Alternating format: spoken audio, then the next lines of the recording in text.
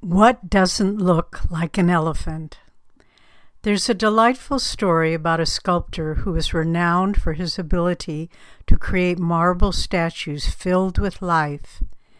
After carving an amazingly lifelike image of an elephant, he was asked, "How were you able to make the elephant look so real?" "It's not that difficult," he replied. "You just chip away everything that doesn't look like an elephant." Jyotish and I are preparing to leave for our annual trip to serve in Italy and India for 3.5 months. In fact, by the time you read this, we'll be in Italy. People sometimes ask us, how do you manage to travel for so long and keep strong and centered? Our answer is the same as the sculptors, but with a slightly different twist. When we're preparing to be away for a long period, we think, what isn't really essential? What can we chip away? All of our habits, what we eat, how we exercise and relax, when we serve, whom we see regularly, where we meditate, are only patterns that we've adopted. They aren't essential to who we are.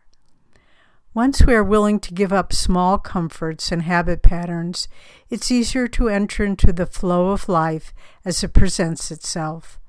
Like the elephant emerging from the block of marble, with the non-essential stripped away, we can live more freely in our essential nature. What is this nature? It's unique for everyone, but shared by all. It's who we are when we strip away all outer definitions.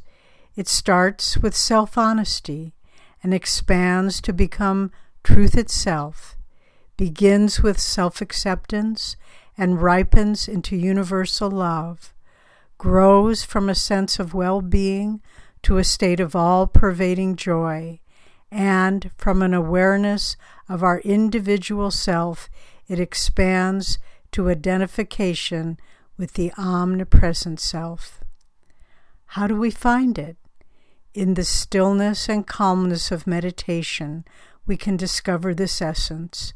The interiorized mind is the gateway through which we experience it. Once we begin to recognize who and what we really are, we don't want to return to superficial self-definitions. Then we let the chips fall where they may. So Jyotish and I are beginning our journey by paring down physically, mentally, and emotionally. Why not join us in the same process of eliminating the non-essentials? Look at the habit patterns and attachments in your life and decide what you'd like to leave behind.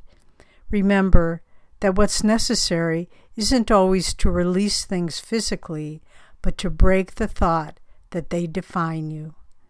Each of us is given a block of stone out of which we can carve our life.